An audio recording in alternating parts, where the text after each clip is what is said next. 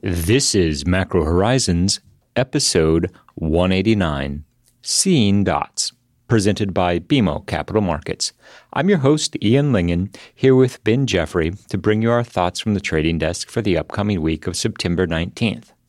And as next week marks the official start of the fall, both the season and for the economy, we look forward to pumpkin spice, autumn leaves, and the triumphant return of Jack Skellington.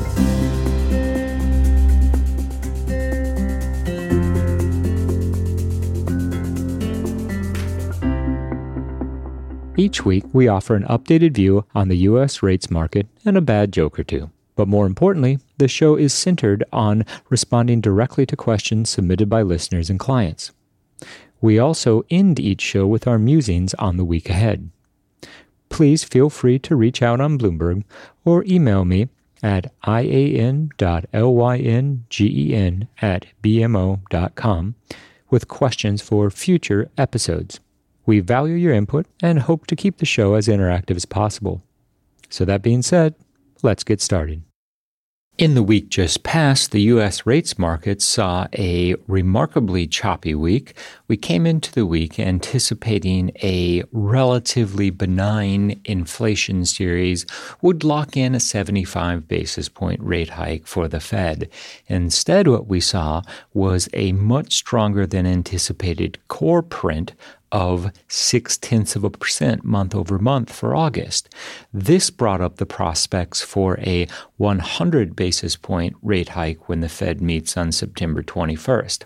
Now, currently, 75 basis points is completely priced in, and there's a 25% probability that the Fed goes 100 basis points as indicated by Fed Funds futures.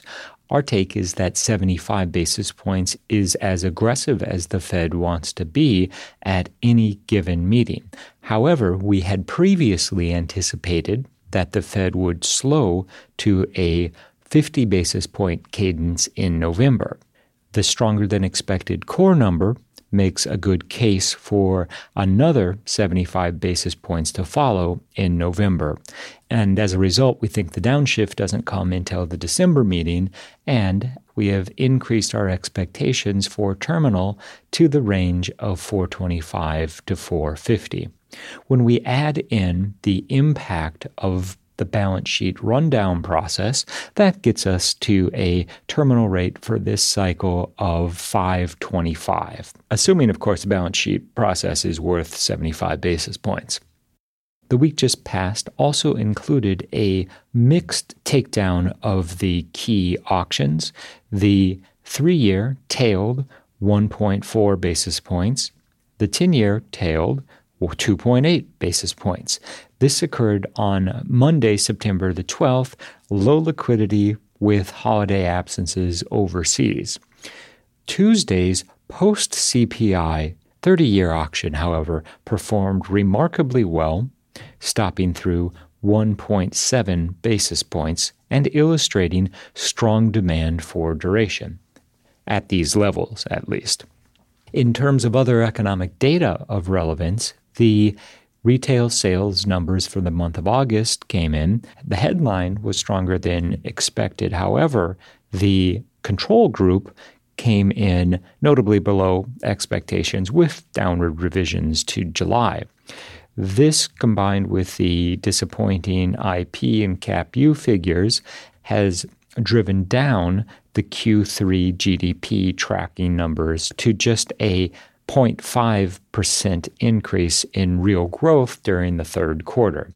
With that backdrop, it isn't difficult to envision another quarter with negative real GDP. That would make the third consecutive such development. Fed still wouldn't call that a recession per se, but it does begin to undermine the official narrative that the economy is on strong enough footing to absorb a more aggressive policy stance in which the Fed holds terminal for a longer period this time than it has in prior tightening cycles. It's with this backdrop that we have increased our year-end target for 10-year yields. We were at 250. We're now moving it up to a range of 275 to 295. The logic there is pretty straightforward. The higher than expected core number will lead to a higher terminal rate from the Fed, and while ultimately flight to quality and an inverted yield curve will define the fourth quarter, we don't see sufficient momentum to get us to 250. We are holding our 250 call for 2023, but expect that it will require a more significant shift in messaging from the Fed, as well as evidence that the global hiking cycle is beginning to take a toll on the real economy. So looking ahead at the calendar, nothing of note. Should be fairly quiet week. Really, might be a good time to take vacation. It would be a great time to take vacation from this market because the FOMC meeting on Wednesday is poised to deliver yet another 75 basis point rate hike, bringing the policy rate well into restrictive territory. And along with what is almost certainly going to be 75 basis points, despite the market's pricing of a tail risk of 100, we're also going to get the first revision to the summary of economic projections since the June meeting. And specifically, the area to focus on is going to be the dot plot and where it is the Fed ultimately sees policy rates reaching this cycle, now that we have another several rounds of CPI data, and more specifically, August's inflation print that was substantially higher than expected. Up 0.6% on the core figure definitely runs counter to the hopes that July's data marked the start of a trend lower in inflation, and gives Powell some cover to come off as even more hawkish on Wednesday. I do think that one of the key takeaways from the higher than expected core CPI figure was precisely what you point out, Ben. The moderation that we had been anticipating as a market has yet to come to fruition. Now, we still see a high probability that core inflation starts to come back in line with the Fed's objectives, at least directionally, by the end of the year, if for no other reason than the year-over-year base effects that will hit OER. But what we have seen isn't a game-changing print, but what we're characterizing as a game-extending print on the inflation side. We know what the Fed's reaction function is to higher than expected realized inflation data, and that's to deliver supersized hikes and more of them. And so for that reason, we're content to see two-year yields sell off. We expect that the terminal rate for this cycle will be a range of 425 to 450. That encompasses a 75 basis point rate hike on Wednesday, another 75 basis point rate hike in November, and then a downshift to 50 in September and a pause, or 25 in September and February. At the end of the day, the Fed has made it clear that they're willing to trade a recession for longer-term price stability. What's less certain is how quickly that recession materializes and how deep the contraction ultimately ends up being. And in having exactly this debate with clients this week, one of the most frequently asked questions we heard was, yes, we know the Fed is going to continue to move aggressively in order to combat inflation. That much is a given. However, we've already seen an uptick in the unemployment rate and wage growth beginning to slow.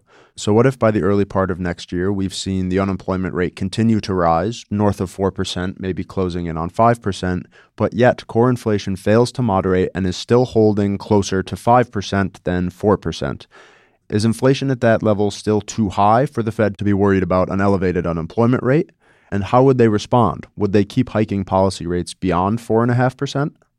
What Powell has signaled thus far is the Fed is urgently pushing policy rates to terminal for this cycle, and the expectation will be that once terminal has been achieved, even if the year-over-year inflation numbers haven't begun to moderate as quickly as the Fed would like to see, the most likely expression of additional hawkishness next year will come in the form of the Fed forward committing to keeping policy rates at terminal longer this cycle than it has in prior cycles.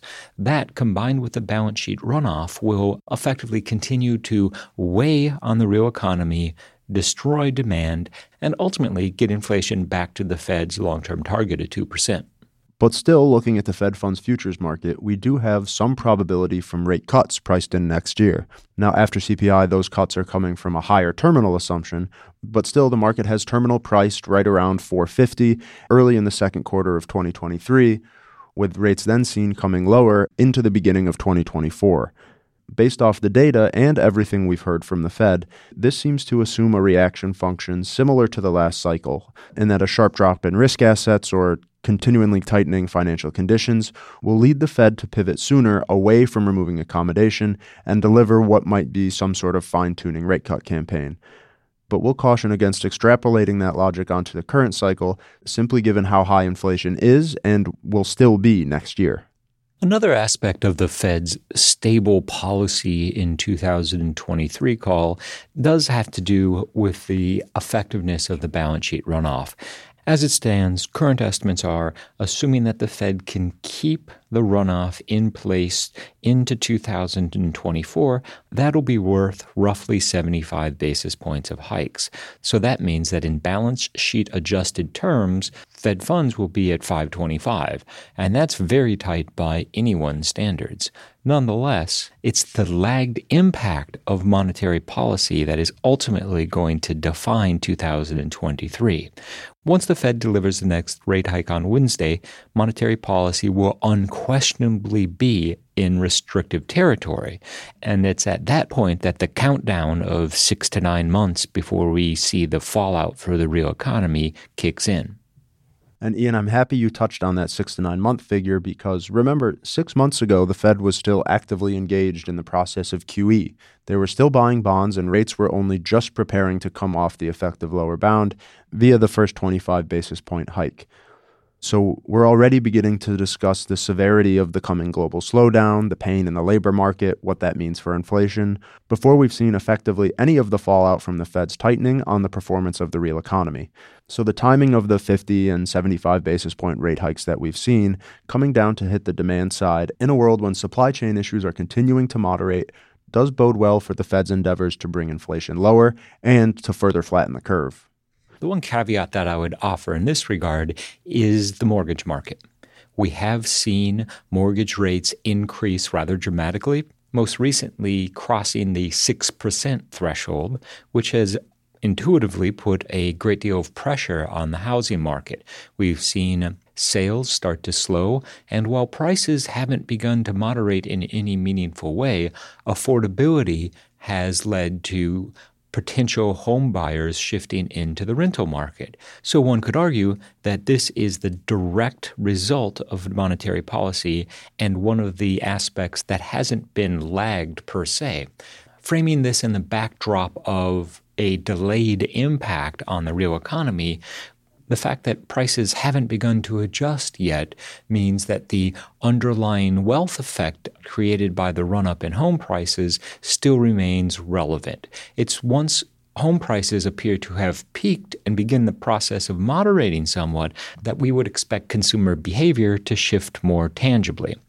And on the topic of dropping consumption, we did get a disappointing read on the control group within August's retail sales figures this week, and that ultimately led to a fairly significant downward revision to GDP now from 1.3% to just 0.5% for the third quarter, which then introduces the risk of yet another negative quarter of real GDP in Q3, given the fact that consumption is not keeping pace with inflation, and as we saw in Q1 and Q2, despite reasonable nominal growth, the level of inflation is more than eroding those gains. So while the Fed and the White House have said the first half wasn't a recession, the labor market is simply too tight, what about 3 quarters of negative growth? Does that qualify as a recession?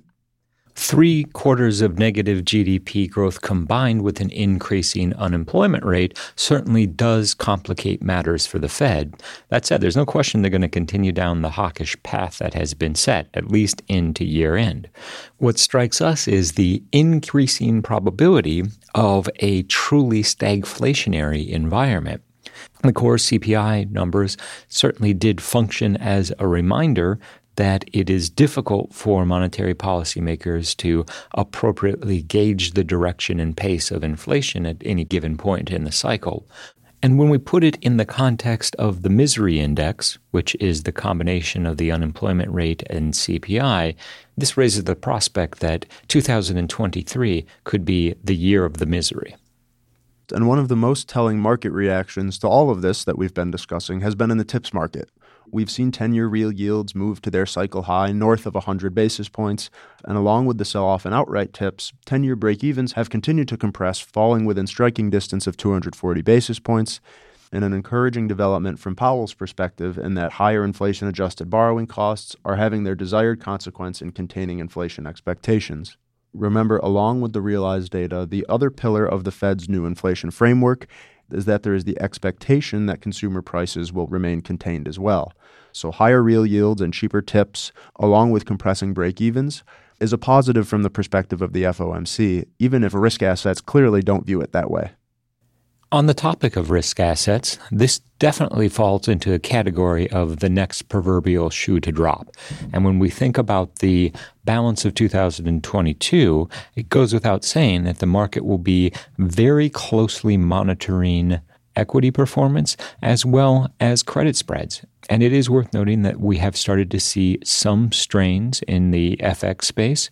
Obviously, parity between the dollar and the euro was a milestone, but given the weakness in the yen, focus has shifted toward the Bank of Japan and the potential for the BOJ to allow 10-year yields to drift higher beyond the 25 basis point implied cap at the moment.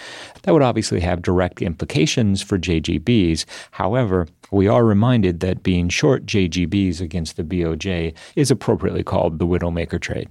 And on the topic of foreign central banking, we did get another troubling indication this week, this time from the president of the World Bank, acknowledging that the hawkishness on display from a variety of developed market central banks is introducing serious risk to the developing world and less advanced economies. Obviously, the ECB, BOE, BOC, and Fed all aggressively raising rates holds implications for their respective domestic economies, yes, but also parts of the world that in economic terms are not as well suited to withstand higher borrowing costs, along with the dollar at effectively a record high. All of this combines to make the risk of some emerging market shock and all that means for contagion potential and the overall flight to quality either outright bid or at least dip buying backstop in treasuries. But aside from that, we are very optimistic. In the week ahead, the Treasury market will have one focal point, and that will be Wednesday afternoon's FOMC rate decision and the press conference that follows. There's an active debate at the moment of whether or not the Fed will increase by 100 basis points or 75 basis points on Wednesday. Our expectations are for a 75 basis point hike, but the Fed will leave open the possibility for another jumbo hike when the Fed meets again in November. Almost as importantly as the magnitude of the rate hike will be how the Fed changes the dot plot and the SEP projections. As it currently stands, the June SEP had the Fed funds rate peaking at 3.8%. We're anticipating that that will be revised higher to a range of 425 to 450. The point estimate will probably be 4.4. Now, this outlook is very consistent with what's currently priced in the Fed funds futures market, and more importantly, it will reflect the Fed's confirmation that the market has a good understanding of their reaction function to higher than expected realized data. Now, this is an important nuance, and one of the things that we expect will lead to outperformance of 10s and 30s once we have all the information from the Fed at hand. The logic here is that 2022 has been a year of great uncertainty in terms of not only the economic data, but how policymakers would respond. And what we have seen is a more aggressive Fed response than we certainly were anticipating at the beginning of the year. But this was due in part to the fact that inflation didn't moderate as quickly as anticipated. Recall that the geopolitical tensions put significant upward pressure on the energy complex, and that flowed through to headline inflation. On the core side, it's been the OER series, rents, and housing more broadly that has continued to put upward pressure on core prices. Embedded within OER, of course, are natural gas and utility costs, and that has offered a glance at the flow-through from the geopolitical concerns into the household level in the U.S. Then the process of translating that to a presumed Fed response has become much easier as the year has transpired. And what we're looking for on Friday from the Fed is confirmation that the market does understand the operating procedure at the FOMC well enough to effectively price in the Fed's thinking to upside surprises on the inflation front. A hawkish 75 hike will also be a credibility-enhancing event, at least on the margin for the Fed, if it is accompanied by messaging that there's another 75 basis point move in the offing for November. In such an eventuality, we would anticipate that break-evens will continue to compress. That will put downward pressure on nominal yields and increase real yields. And as real yields continue to increase, for context, 10-year TIPS yields are now at 1% and heading higher. We'd expect the fallout on other financial markets to become increasingly pronounced, and we'll be watching the performance of the equity market in particular as a reflection of the sentiment regarding the prospects for a much more significant recession in 2023 or beyond. We've reached the point in this week's episode where we'd like to offer our sincere thanks and condolences to anyone who has managed to make it this far.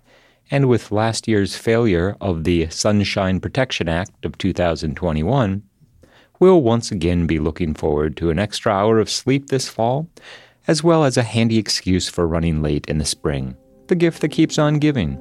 Thanks again, 1918.